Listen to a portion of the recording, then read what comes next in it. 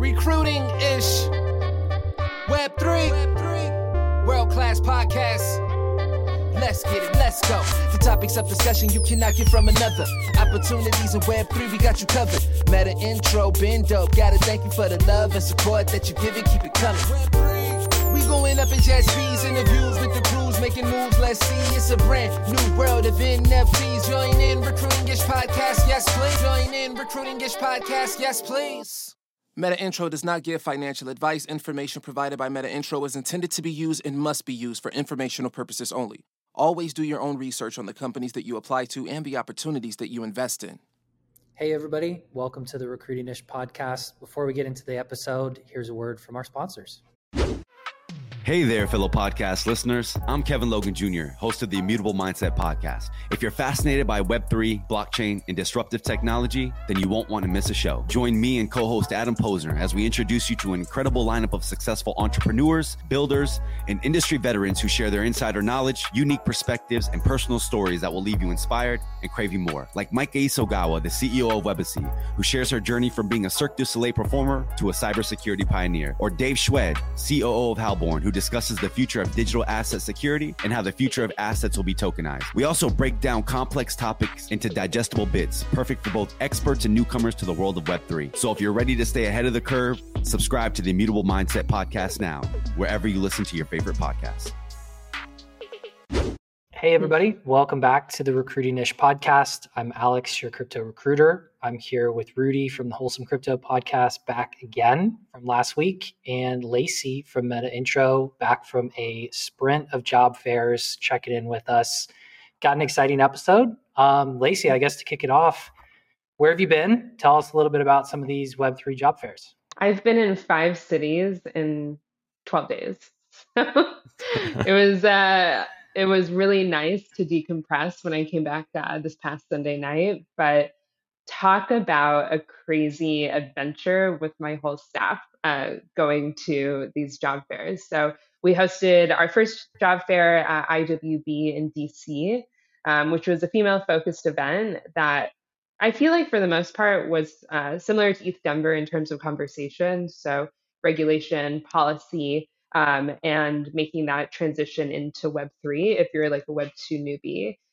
The first event for us, we hosted the job fair. You walked into the room. There was a ton of employers on the screens with their QR codes. And we had 3 or 4 really cool activations. So first activation was we were taking headshots and minting them onto Rarible in real time and showing you how you can then go and claim it.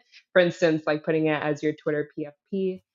We had a resume help station, a podcast station, and then a fourth one, a build your own professional avatar station, where we had an avatar builder come in and show you how to build a professional looking avatar that you can use if you're applying to jobs on Discord or Twitter.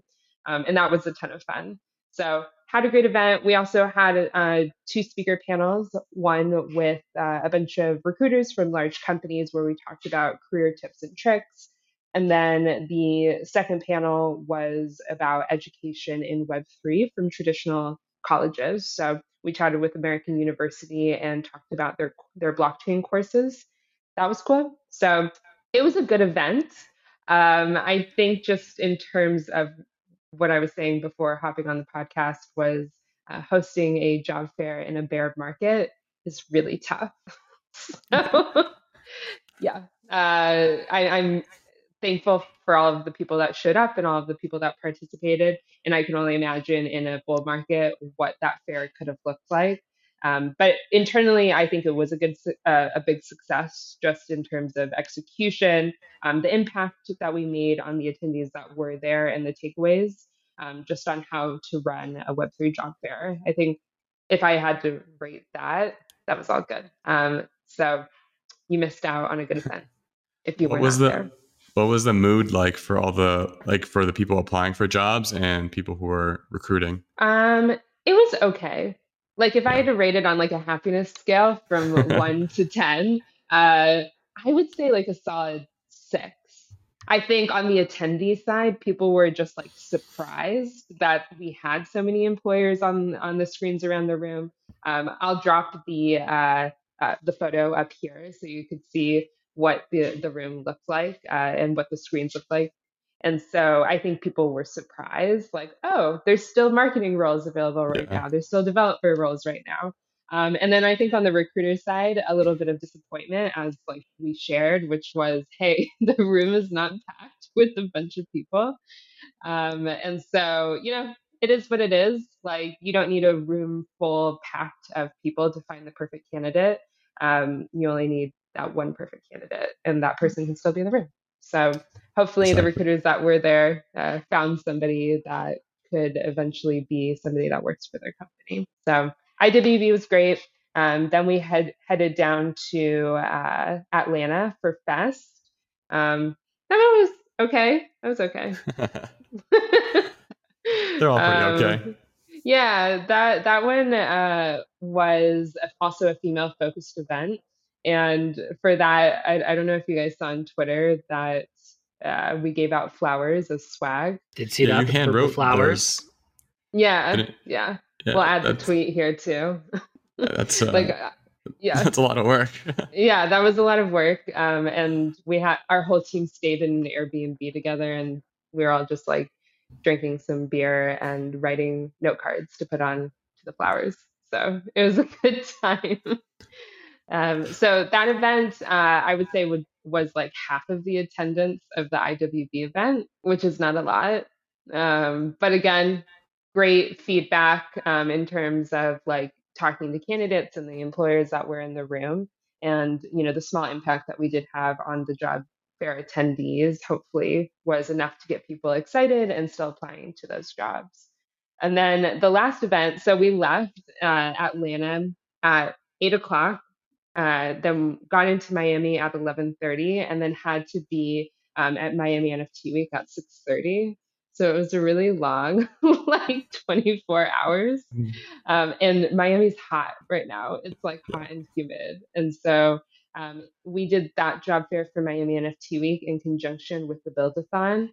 And so we got a ton of people that were like, I would say like somewhere between I've already made the transition and I have my first job upwards to like I want to build something of my own. So that was a much more degen, if you will, market. And it was great to chat with people about what they were building and how they were participating in the hackathon and like what other jobs and opportunities they were looking for. And so I feel like the Miami NFT Week was more bullish, like overall, than the other events. But I'm glad that we did the events. We were talking about it for weeks on the podcast. So Yeah, I'm sure you probably met some good people there too, which kind of like helped out, like at least getting excited to maybe go back again. yeah, I mean, again, just in hindsight, probably hosting a job fair in a bear market's like not the best idea. So. But if you find a job in a bear market, that's going to be There you like go. a really good position for the future because you'll stick it through the whole way. When's the last time you went to like an IRL crypto event? Me at ETH Denver last year, not 2023, but 2022. So it's been a while. It's been a while, sadly. It's just, they're also very expensive too. So it's not cheap to go, especially as like an individual. Yeah. But I try to use like, a podcaster, like what's that called?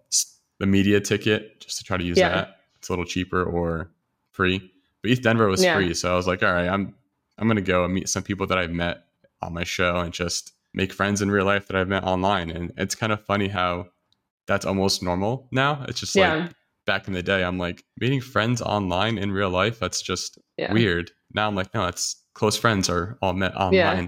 What about you, Alex? Mine was last, I think, May at Permissionless in West Palm. So definitely been a while. And I was there for Coinbase. So like my sole purpose was like recruiting plus like meeting people again in real life because we were full remote. So it was a little bit different. But I don't know. I feel like the job fair space or even like the event space, it's like you got to have like a target in mind on like why you're going. Or else it's just like, again, it's expensive. You may not get the most value out of it. And like, I don't know, you could also say for like the smaller attendance, like if you did go as a candidate, that's like great exposure, right? There's like not 5,000 other people you're competing with. Like if you really networked well, you could get in front of like the right people versus permissionless, it was like waiting in a 2-hour line to talk to somebody from the top company. So I don't know. It's like, it's kind of a weird, it's a weird time for sure for conferences. I'm going to Consensus in a couple weeks and I do not know what to expect. Yeah. It's going to be like already in a market where people are not going to IRL events because everything's so expensive. I'm curious like what the attendance is going to be at Consensus, because the tickets are like $2,500, right? There's something nuts like that. Yeah, so I think they've got like a junior pass or just like a general admission that's like $600 or $800, and then like the pro pass, which is what I got, sponsored by my company, was like $2,200, and it gets you access to a couple different things. But yeah, I would equate it to like an artist pass at Coachella. Like, I don't know if I need this much access for a crypto conference, but report back from behind the scenes on what that actually gets you and if that was worth it. But excited, like I said, it's been a year, so it'll be good to get out and meet some people that I work with as well as people in the industry, because it's been a while behind screens. How are you going to go prepared? Like, do you have tips and tricks for networking? I myself am a big introvert. So conferences, it's like these 2 weeks beforehand, I'm like prepping for like just social topics and like the happy hours and all that stuff, because it takes me a lot to kind of pull myself into that sometimes. But I don't know. I think a lot of it's just, making a schedule and who you want to see, trying to get in some of the chats or groups beforehand to see who's going and see if, you can meet up with other people or, stuff like that. And then when you go, you just got to kind of roll with it, because it's probably going to be packed. Yeah. It's in Austin, so it's probably going to be hot and sweaty. So it's always a mess, and you just got to kind of have fun with whatever you're doing at the conference. I wish I saw more creativity during these fairs in terms of like networking.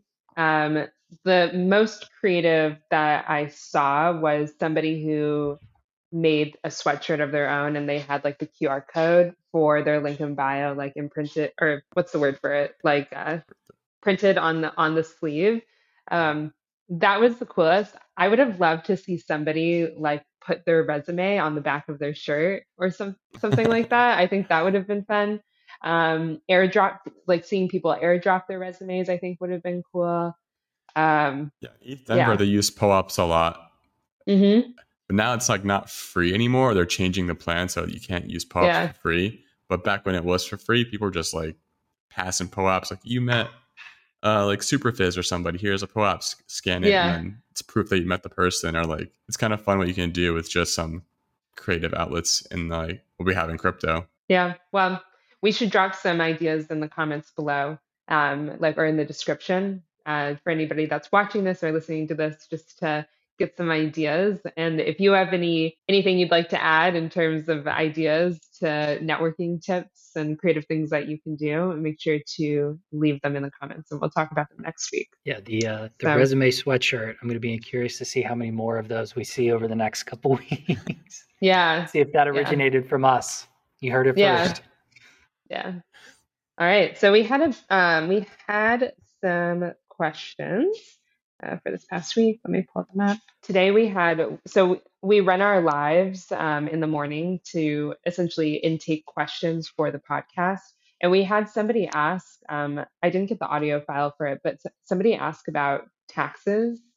And it was tough answering it because obviously we can't give any like financial advice on what you should be doing with taxes and as a contractor in the Web3 space. But I wish I had more resources to give people, like, hey, here is where you'd find a crypto accountant. Hey, here's how you should be invoicing clients. Do you guys have any opinions on that, or any services that you've seen that are meant for freelancers? There are some tools. Like, obviously, number one advice is talk to an accountant. I'm not a professional at this, but over my research and like getting income as freelancer, it's the same thing as you would do normally. I mean, you use crypto as cash, you withhold taxes that you expect to receive, so like 15-30%, depending on what state you are and how much you owe, etc. And then also using tools like, I know Rotki app, it's like a pretty popular tool. They can actually like you can attach your address to see what was your income and then assume taxes depending where you are.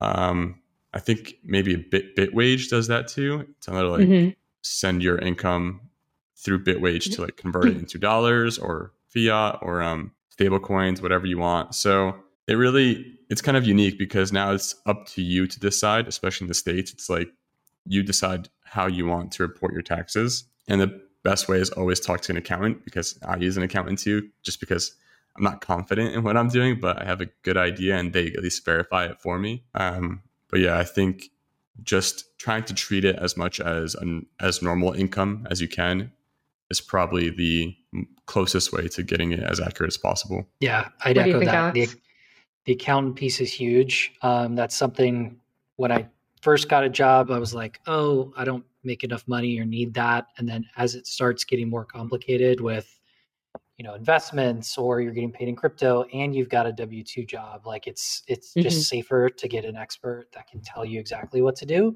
And I think the biggest misconception that I've heard from people in Web3 or crypto getting paid in crypto is that they don't have to pay taxes on that because it's not traceable or they don't have a W-2. Again, I'm not an accountant, but that's not how most places are set up. Like if you're getting paid in crypto, whoever's paying you is probably reporting that somewhere. So keep your receipts, keep your invoices. Make sure you've got all the documentation on what you have and what you've spent.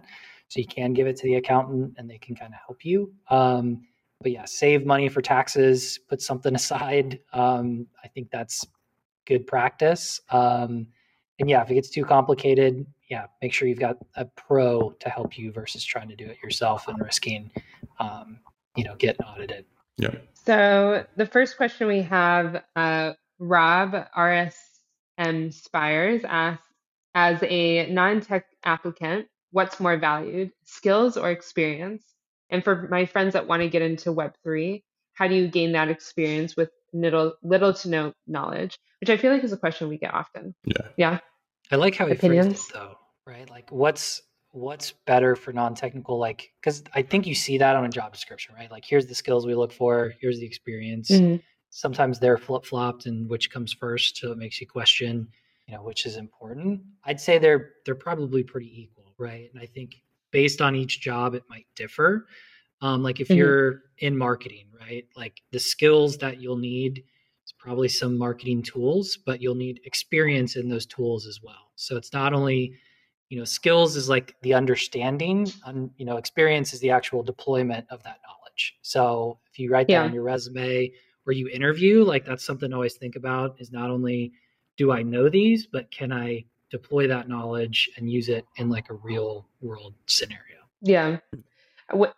When we were hosting the first panel at IWB, I asked the question, what's the number one skill that you look for as a recruiter? And everybody across the board, and there were like 5 people on the panel, everyone said curiosity, which is a very hard thing to measure. I wish I had the clips to show of what the recruiters said, because somebody did say that there is a way to measure it in your conversations with a job applicant. Do you know what I'm talking about, Alex? Like, is there a question that you can ask to gauge that curiosity? I'd say, I don't know if it's an exact question, but if I'm guessing what they're getting at, it's more so like curiosity / interest / research, like someone who's interested in the position and curious about like how they would fit into it versus, I just need a job, right? Like I think as recruiters or even hiring managers, you talk to people and you're like, this person just wants a job versus this person wants this job and wants to work here. Like there's kind of that curiosity and research, I think, that comes into it. I'd say my number one, curiosity is part of it, but communication, like how you communicate your excitement and your interest, I think it plays into that. And like, you really pick up on that because you're having a conversation versus like an interview or like a screen from a recruiter side. But I don't know, really, what are your thoughts kind of from your side? Have you ever kind of came across that? Yeah, it's a good question. And it's tough because it's like a tipping balance scale, skills, experience. Every time I'm looking at a job, like application. I'm like, oh, I did this, I did that.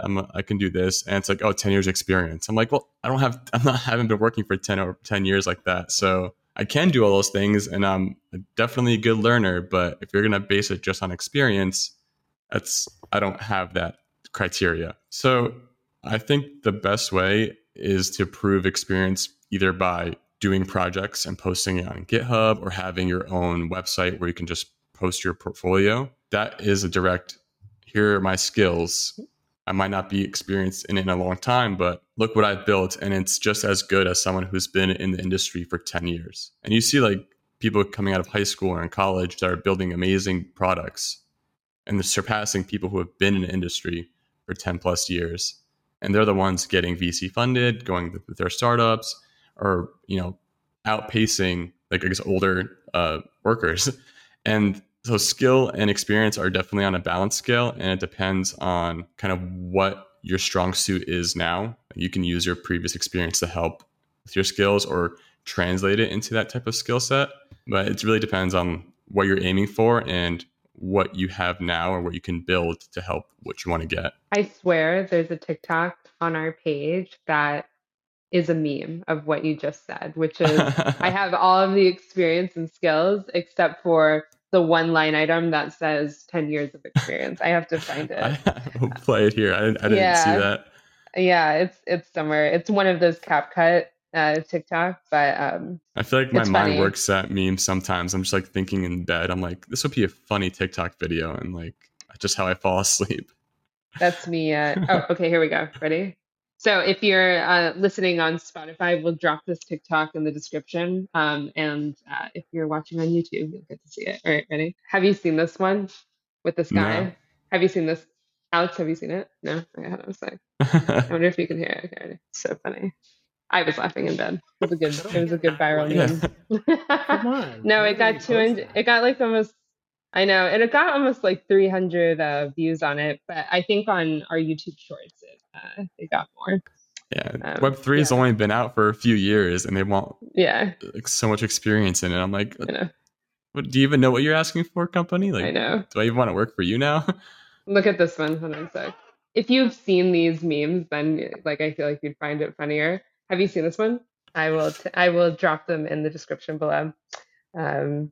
Yeah, some of these perform better on YouTube, which is interesting, and maybe that's because maybe more job seekers in the Web3 market live on YouTube Shorts versus TikTok. Yes. Still trying to figure out. Yeah, I didn't think Shorts would be that big, but it got pretty big. I was surprised. But I don't even have TikTok, so. Yeah. There you go. Yeah, Shorts are massive. We started posting our TikToks on Snapchat too. Snapchat, like, apparently is like a hot place to be posting some of our memes. Snapchat, YouTube Shorts, and Facebook Shorts. That's a new one. I guess Instagram or all of Meta, but yeah. Yeah. Everybody's got a short form thing now, right? It's like they do. Everybody's copying. Do you remember when other. People would record like videos in, I guess, portrait mode, and I would tell my friends, that's the worst angle. Do it in horizontal. Like, I want to see the full video. Now it's like, oh, it's portrait mode. I'm like missing out that whole full view, but whatever. Yeah. Arbitrum airdrop. I did not follow that super closely. So like getting money from Arbitrum. You still got to report it as taxes. Like, yeah. It's still a thing. Yeah. I was with my co-founder when he like ran into the like kitchen for the Airbnb that we were at, and he was like cursing at his phone, talking about Arbitrum and like all of the chaos that was going. And I was trying to understand what was happening, but something along the lines of like there were like coins that looked like Arbitrum's coin but weren't, and like they were being listed and people were buying them. But what were you following from that? Because I was following the Arbitrum DAO taking out like $1 billion worth of Arbitrum token for themselves. But it was like a retroactive thing where it was decided to be done before the airdrop, but they couldn't legally do it until after the airdrop. So the DAO kind of just did it without having a full like consensus. They just went ahead and went with it. But like Sassel from Daily Way explains it much better than I can, but he's also an investor in their protocol. So he has the better knowledge about it. But it was just interesting. There was a lot of drama over the weekend, over the week. Alex, did you follow any of that? Tried to. It's complex. I think like the main parts of the story were, they had a DAO and a foundation, and there was an argument really over, the DAO wanted to vote no on distributing these tokens because, again, it was a huge sum of money they just wanted to spend as part of operational expenses and growth and stuff like that. They voted no to it, and then the DAO leadership or Arbitrum came back and basically said, we've already spent it. This wasn't a vote. It was just us telling you and hoping you were going to back us up. It seems like now they've kind of backtracked a little bit, and they're going to maybe adjust some of the proposals and how things work. But yeah, I don't know. I've said this before, but DAOs are super complex. I don't think they're the greatest structure for a lot of companies, and they're really not they're not decentralized. like token, allocation goes to VCs, it goes to the team. Very few get to the community or retail holders. And again, it's kind of like running an HOA. It's like everybody wants a vote, but then when you have to vote 3 times a week on operational expenses and hiring and spending, you're like, I don't want to do this. I'll just delegate it out. So yeah, it just seems like another kind of failed experiment on the DAO side with a rather large amount of money that kind of got airdropped around. Are either of you a part of a DAO? Not officially, no. Yes. But I hang out in the Boston DAO all the time. Yeah. I'm part of an HOA, and that's a nightmare. Me too. Me too. Yeah. The only DAO that ever piqued my interest was the Blockbuster DAO, which I don't know what happened to that, but super interesting. They were trying to buy the rights for the Blockbuster name and then turn it into like a decentralized yada yada who's what, They I don't know if they ever bought it, and I can't remember who owned it, but I remember following the wave in the workshop stages and in the announcements channel of like what they were trying to do in order to buy it. And that was super interesting, just in terms of what the power of a ton of people can like bring to the table if they can pull enough cash together. But the Blockbuster DAO was also like in the wake of the Constitution DAO. So the idea of like, hey, let's just pull a bunch of money together as internet strangers and see what we can do with it, I think was more of the conversation. And I haven't been in that Discord channel in months. I don't even know if it's still active or if they gave up. That's like the most awesome thing about crypto. I feel like it's just showing you the power of the people, and a lot of people are still. I think it's still hard to realize. Like we have power as a collective. We can do a lot of different things together, like Constitution DAO or almost any DAO that wants to work together to make a change. It's possible, and it's hard to market that though sometimes. And it's kind of like that's what crypto is about, is getting as many people on board using crypto, making that more of their work life and their financial life, and kind of transitioning and disrupting into crypto. So then it's more of a global entity rather than just a handful of enthusiasts. Yeah. I had somebody on our Games with Web3 Friends video series that worked for a DAO that I can't remember the name of the DAO that was buying a stake in some NBA team, which wow. I feel like is also like very common now in the Web3 space. People like buying golf courses. East Denver, somebody was buying like a cruise line. I guess it's no different than a company. Yeah, people make so much money. They're like, let's buy everything together. Yeah, it's funny. Well, and I think the hard part on that too, and like Lacey, you probably talked to this, like a DAO is a company. And most people, I don't think, realize that. Like when you're investing and participating in this, like it's a business. So like when you look at it, you're like, oh, it's cool. It'll be fun. But then again, when like expenses come around, or, who are we going to hire? Who we're going to partner with, like all these decisions have to be made, and there's 100,000 people in the DAO. It's tough, right? Like it's hard to get everybody to agree, and there is a lot of kind of fighting that happens. And then the other thing is it's all kind of money. So like if you've got enough money, you can just buy the influence of the DAO, and then what's the point, right? It's like it's just another organization or kind of shareholder, I guess. But I don't know. It's cool kind of structure, but yeah, I don't know. Being on an HOA and a DAO just very much align in me for that Venn diagram. So I have not partake in many of those.